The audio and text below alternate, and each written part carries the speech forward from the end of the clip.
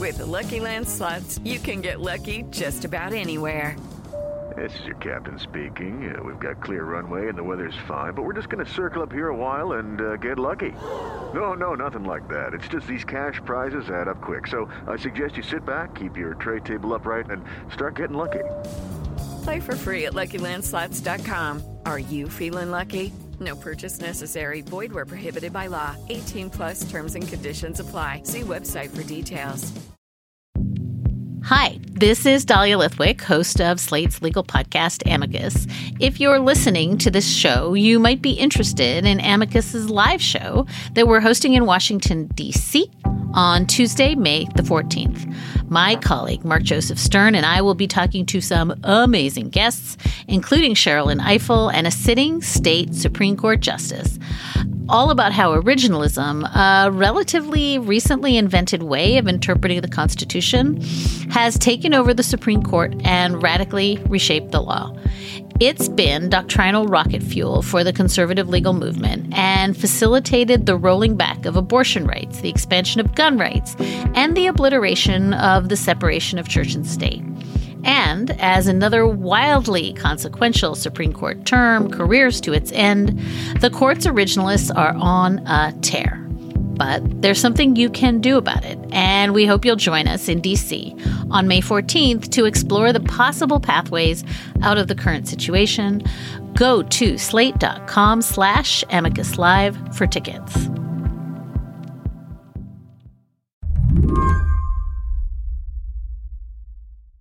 I called up Ben Rothenberg to tell me about the scandal that has upended the world of women's tennis. But before we unpacked this scandal, I asked him to unpack the tennis and say what he loves about watching Peng Shuai on the court.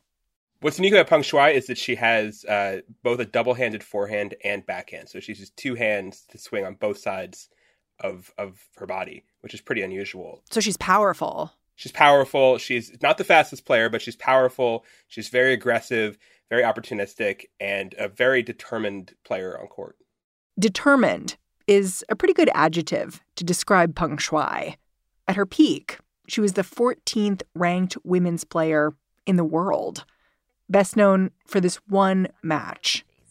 The 2014 U.S. Open was down to the Final Four women Friday as the last Grand Slam of the year got down to the real business in New York. She had made the semifinals of the 2014 U.S. Open. She played a very dramatic match there in the semifinals where she was beating Caroline Wozniacki.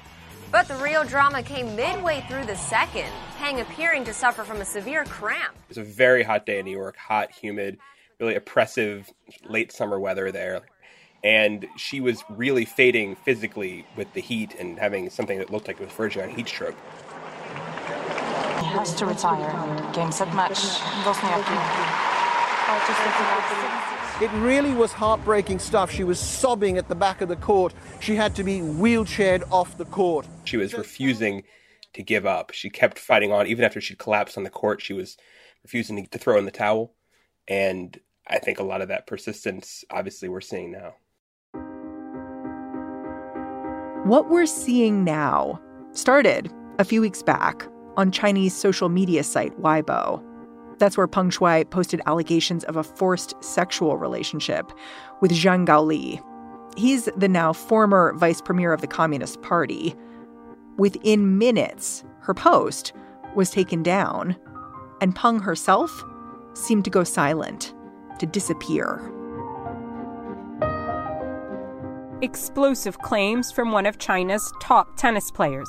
Everything about this story just screams out trouble. It screams out something's wrong. Well, tonight there's an alarming new twist just as tennis champion Serena Williams is joining the calls for an investigation. And 18-time Grand Slam winner Chris Evert weighing in, saying, yes, these accusations are very disturbing. I've known Peng since she was 14. We should all be concerned. This is serious. Where is she? Have you been surprised by how long Peng's story has remained in the news? I mean, she's a semi-retired Chinese tennis player. She's not Serena Williams, I guess. If you told me 2 months ago that Peng Shuai was going to be the dominant story in the world for the next month, at least in the sports world and the tennis world at the very least, that would have really shocked me. It is amazing to me. You're right. She is not someone who had a high profile in recent years, much at all. Yeah, it's funny. I get the sense that China's kind of surprised, too. Yes, I think China is not used to getting resistance on their narrative. China is all about control, controlling the image, controlling the messaging, and they tried to do that in this story. Today on the show, how one women's tennis player is helping unravel China's careful narrative. I'm Mary Harris. You're listening to What Next? Stick around.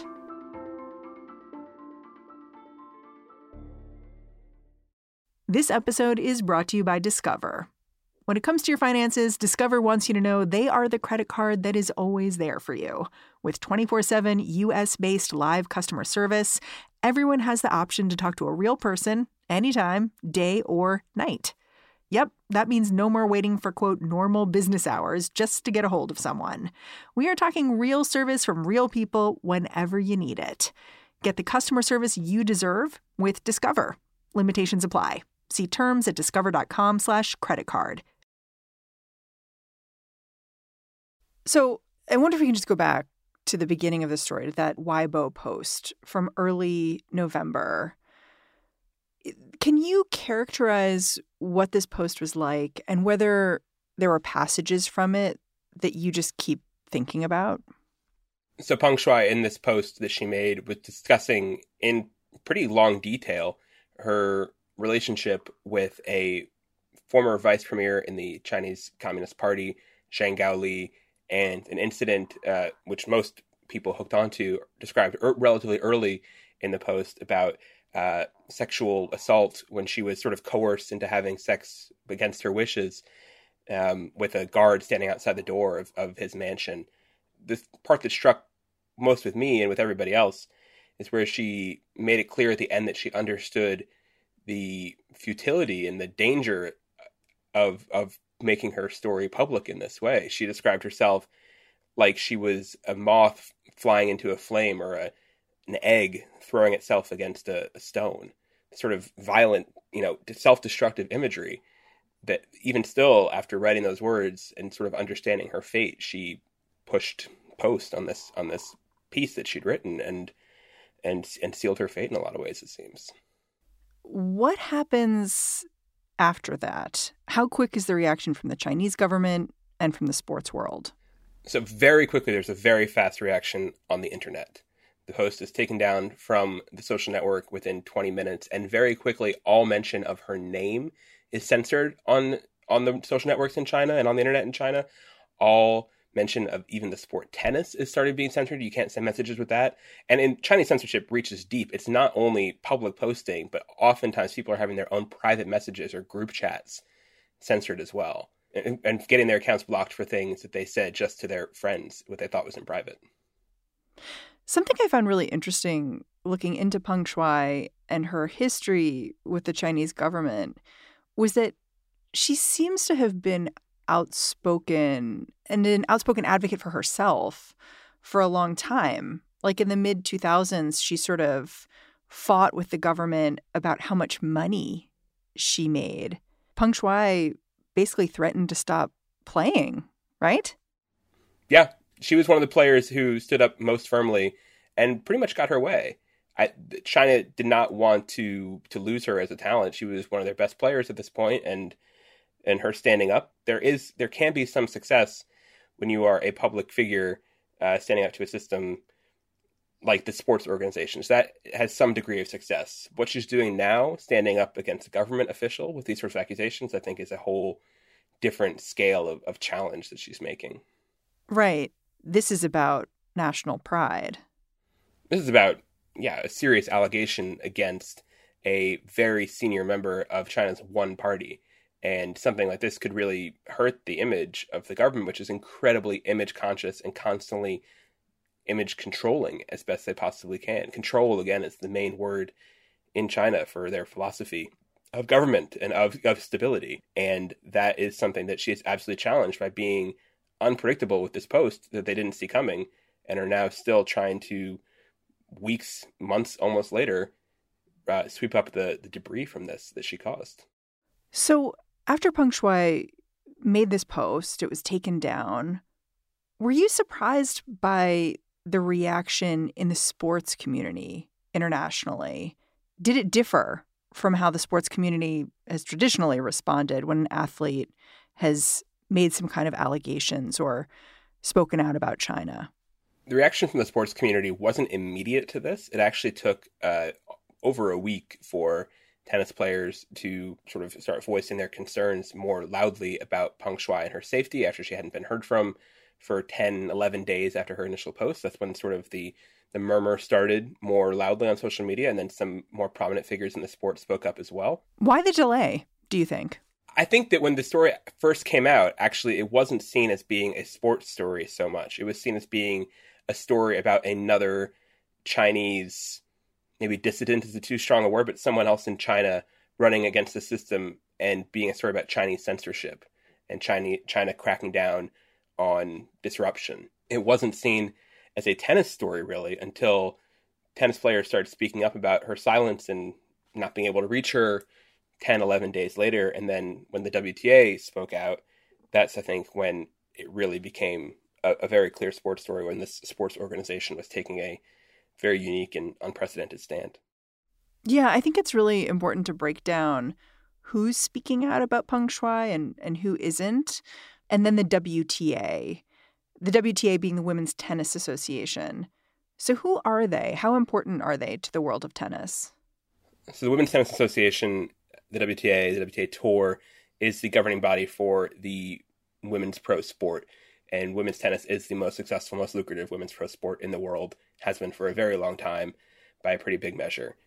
Wow. I didn't know that. Oh, yeah. Women's tennis, if you look at the list of the highest paid female athletes in the world that Forbes does annually, usually at least 9 of the top 10 are tennis players. Huh. The amount of money that women make in tennis and the way it generates crossover breakout stars from women's sports, people like Serena Williams, people like Naomi Osaka, it has a way of turning female athletes into superstars globally that no other women's sport really has ever matched. The WTA is led by a guy named Steve Simon. And my understanding is that he actually has spent the last number of years establishing deep business relationships in China, like a lot of businesses and sports organizations that see China as a place that they can grow, essentially. So I wonder, when he began speaking out, whether that seemed like a real turning point for you and whether he had a lot at stake. Steve Simon, one of his signature achievements in his career was getting this huge deal, a 10-year deal for the city of Shenzhen in China near Hong Kong. Big manufacturing town. Yes, and to have them host the year-end championships for the women for 10 years, a deal that's supposed to run from 2019 to 2028. And China was putting a lot of value into women's tennis, and it absolutely was a huge core part of the strategy. So when in his first interview that he did on this topic with the New York Times, when Steve Simon said that he was willing to pull the WTA tournaments out of China, that was immediately incredibly striking, knowing that this organization, which had bet so heavily on China that some people nicknamed the WTA WT Asia, I think won a lot of respect from people around the sports world and certainly within the ranks of the WTA, that their leader was willing to put the health and safety of one of their own above just profit margins. I'm sort of curious, someone like Steve Simon, I mean, I imagine he has Peng Shuai's cell phone number. Like, when these people who obviously knew how to reach her tried, what was happening in the wake of this social media post?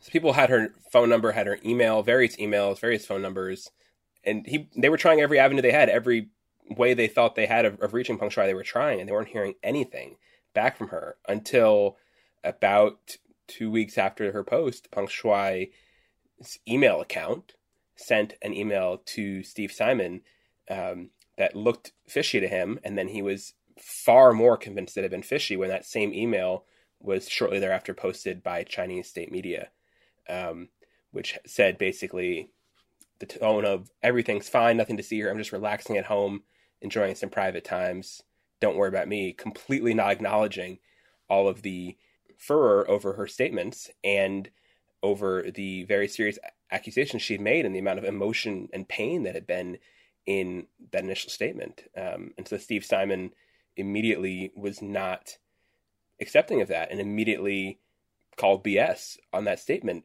We just feel very strongly that this is certainly being orchestrated. It's consistent with those that are very familiar with the region as to how these things are handled over there.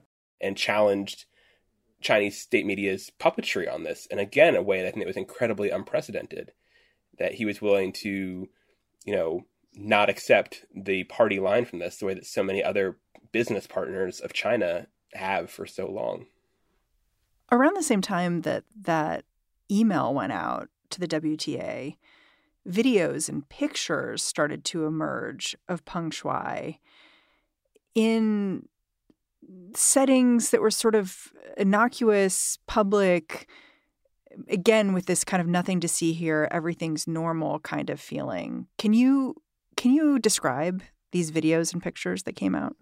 Yeah, so the first pictures that came out were Peng Shuai smiling, playing with a cat, sitting in front of sitting in a room in front of a wall full of stuffed animals, looking like a happy child. And then And she's how old? She's in her mid-30s. This was all strangely infantilizing. Not that people in their mid-30s can't enjoy cats and stuffed animals if they choose, but it was strange messaging to put out in this situation for sure. Then she was taking videos of her at some sort of restaurant in around some other people, including some tennis officials in China. And there were some videos released from that and some photos. And notably, one of the people there says a date, right? Yes. One of the people in the video conspicuously says, and tomorrow we'll go to the tennis tournament, tomorrow on whatever the day was. And this way people don't talk that way. People don't say the date, about tomorrow in casual conversation. It was all very clearly scripted, orchestrated. And the WTA, to its credit, continued to not be satisfied with this and continued to say, we see this coming out, but we're still not convinced. And we still want to talk to Peng Shuai in person on some sort of video call with no other minders present and get similar other, direct contact with her. And that those requests have still not been granted. And so the standoff has continued. Do you still consider Peng Shuai missing?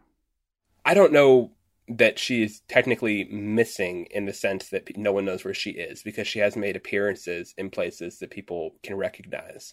But I think her wellness is still very much an unknown. These are surface level appearances that let people know that she's in the city of Beijing, that she is alive, which is nice to see because, who knew at the beginning, and that she does appear to be physically okay. There still could be a lot going on beneath just that very surface level. When we come back, while the Women's Tennis Association holds its ground, the International Olympics Committee appears to look the other way.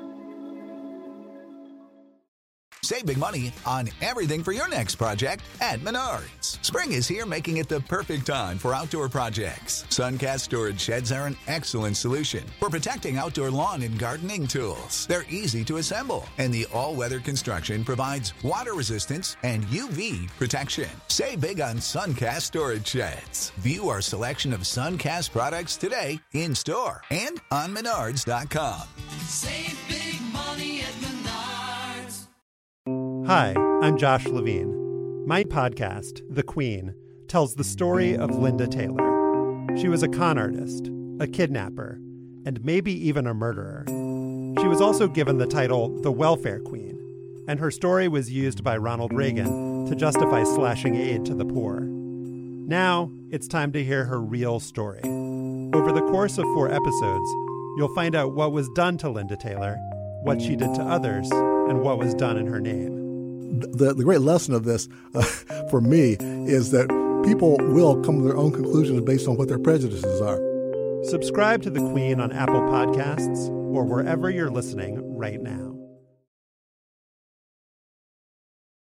One of the pictures that came out as China was trying to make the case that Peng Shuai was just fine was of a video call between Peng and the head of the International Olympic Committee, Thomas Bach.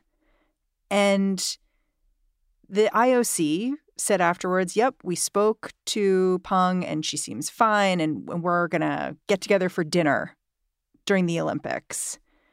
I wonder what you made of that, because it was such a contrast between how the Women's Tennis Association responded to these allegations and how the Olympics folks did.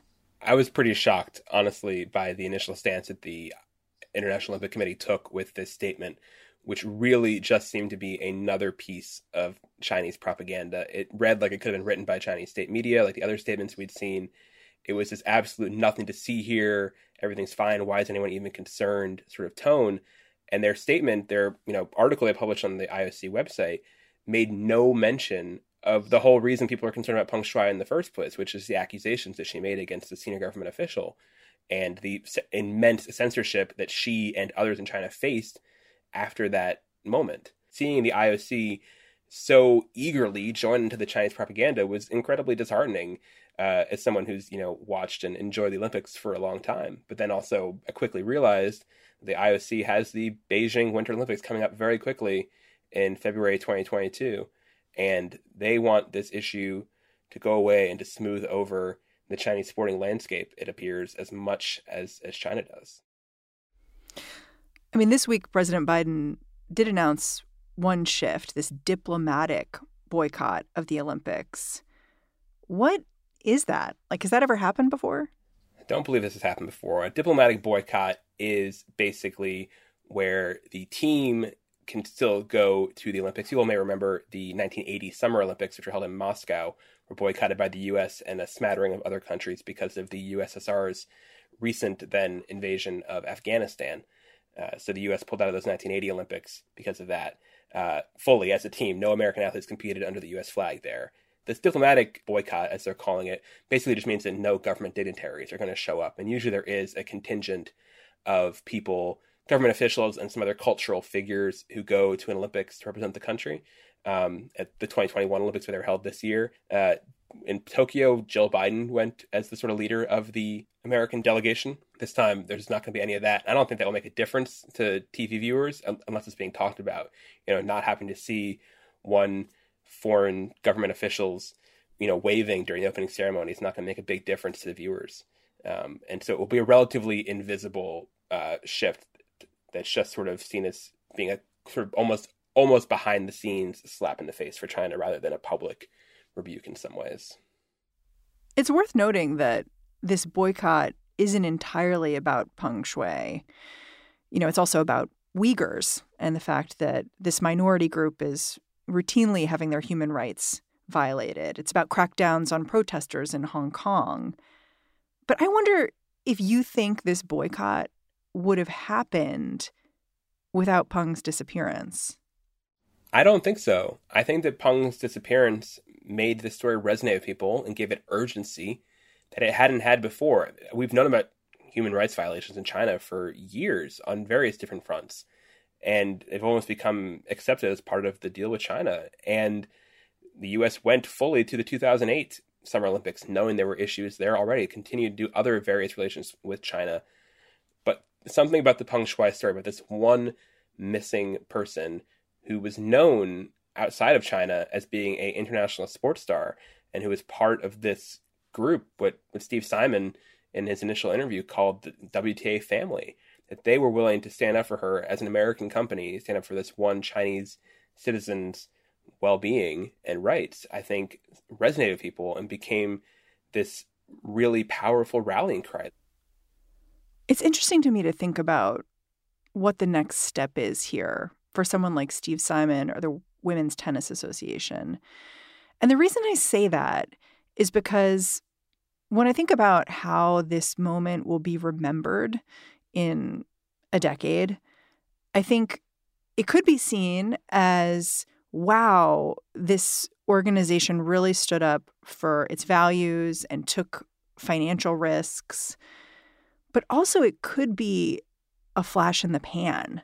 Like if Steve Simon or the WTA really want to influence China, Strikes me what they need to do is they need to call up the IOC, the men's tennis organization, anyone, the NBA. They can get on the phone and make a decision all as a group to do something. Because unless all of them are sticking together and saying what they believe, China's going to be able to keep controlling that money faucet. And they're not going to have a lot of luck otherwise. Yeah, I think the WTA is by no means guaranteed success from their stance and from sticking to this very moral decision they made to pick, integrity over just business interests there. I think they're getting a lot of applause for that, a lot of praise, but it's unclear what they will actually do for their business future, just for their own sake. If there will be any way to turn all that goodwill and all that support they're getting into investment from elsewhere, from other companies, from other countries who like what women's tennis has done here by challenging China and want to support them by sponsoring the tour, sponsoring new events outside of China. There'll be a lot of events and sanctions and spots on the calendar on the women's tennis circuit now up for grabs as the China vacuum opens up. So it could be seen as a cautionary tale of a slip if the WTA can't recoup those losses meaningfully in that way. And then, we'll see what China does in terms of if it acknowledges or cares that it's lost women's tennis. It was absolutely a growing popular sport there in China, but something that pales to the behemoth that is the Olympics for sure, and something they might find their own way to replace. There are still a handful of Chinese tennis players on tour, even though Peng Shuai has not been active in the last years. And I'm curious what the Chinese Tennis Association will do with them. I mean, China is such a big country. I've thought that it's possible they could start their own tour and have their players just play domestic tournaments under their control. The Women's Tennis Association did an incredible job at starting this, but it'll take a lot more than just them to see it to any sort of meaningful completion.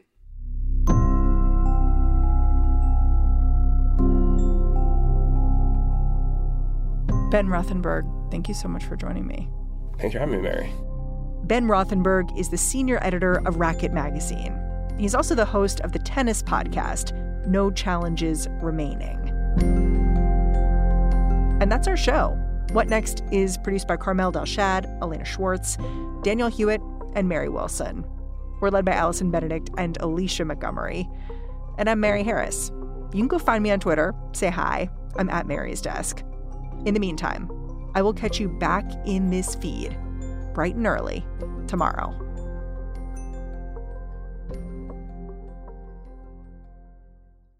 With Lucky Land Slots, you can get lucky just about anywhere. Dearly beloved, we are gathered here today to... Has anyone seen the bride and groom? Sorry, we're here. We were getting lucky in the limo and we lost track of time. No, Lucky Land Casino, with cash prizes that add up quicker than a guest registry. In that case, I pronounce you lucky. Play for free at LuckyLandSlots.com. Daily bonuses are waiting. No purchase necessary. Void where prohibited by law. 18+. Terms and conditions apply. See website for details.